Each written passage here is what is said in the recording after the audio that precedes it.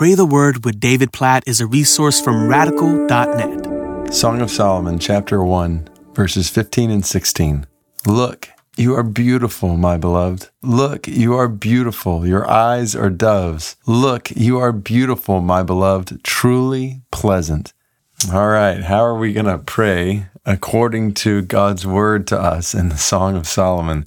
There's so much we could talk about with this book, and so much that is a little more challenging to talk about when I think about some moms and dads riding with their kids in the car who listen to Pray the Word and want to keep this appropriate for all ages, knowing. So the picture we have in the book of Song of Solomon is a picture of love between a husband and a wife, between two people made in the image of God, male and female, and created to enjoy one another in sexual relationship with one another. And that, so if you're one of those parents, that's about as far as we're going to try to go in these Pray the Word episodes. But this book is really important because it's a powerful, beautiful picture of God's good design for marriage, going all the way back to Genesis chapter 2, when a man and woman come together in one flesh marriage. And then the way that points us to Ephesians chapter 5 and the reality that God designed marriage this way to be a picture of Jesus' love for the church and the church's love for Jesus. So I would not be of the understanding that Song of Solomon is an allegory that's intended to just depict in all these specific ways the relationship between Christ and his church. But marriage absolutely is a picture of the relationship between Christ and his church. And in this way, the book of Song of Solomon, as it reflects the beauty of marriage, is absolutely a picture of Christ's love for the church in ways that every person who's listening to this who is married or will be married in the future wants our marriages to reflect the love of Christ. And so we come to a verse like this, Song of Solomon 1, 15 and 16. Look, you are beautiful, my beloved. Look, you are beautiful. Your eyes are doves. Look, you are beautiful, my beloved. Truly pleasant. You hear the repetition, don't you? Look.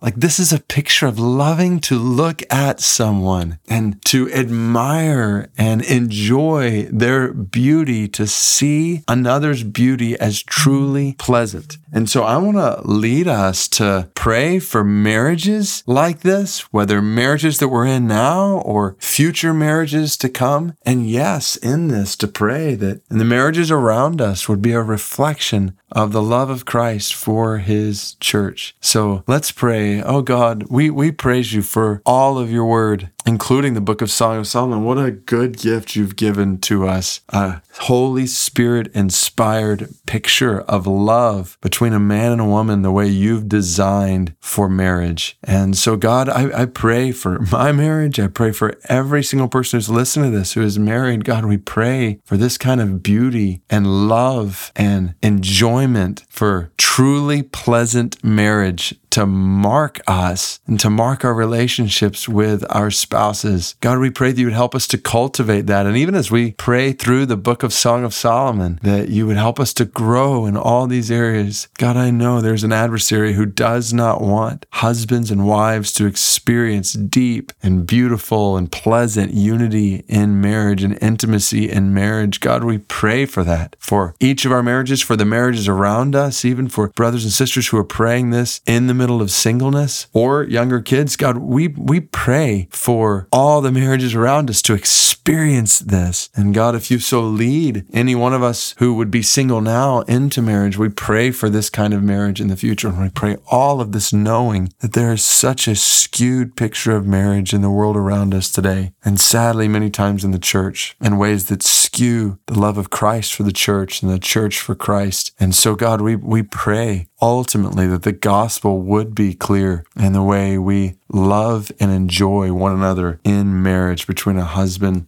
and a wife. And in this way, we connect praying for our marriages with the spread of the gospel in the world. I think about today being my son's birthday, who's from Kazakhstan. God, we pray together for the spread of the gospel among the Kazakh people, among unreached men and women all over Kazakhstan who have little to no knowledge of the gospel right now. God, we pray that the gospel would spread to them, And God, we pray that they would see, behold, and experience the beauty of marriage as a picture of Christ's love for the church as the gospel spreads to them. God, help us to connect marriage with mission in the world, just like Ephesians 5 does. We love your word, God, and we pray that you would help us to grow in our experience of it. And we pray that you would help us to grow in our understanding of it and obedience to it as we pray through the book of Song of Solomon. In Jesus' name, amen.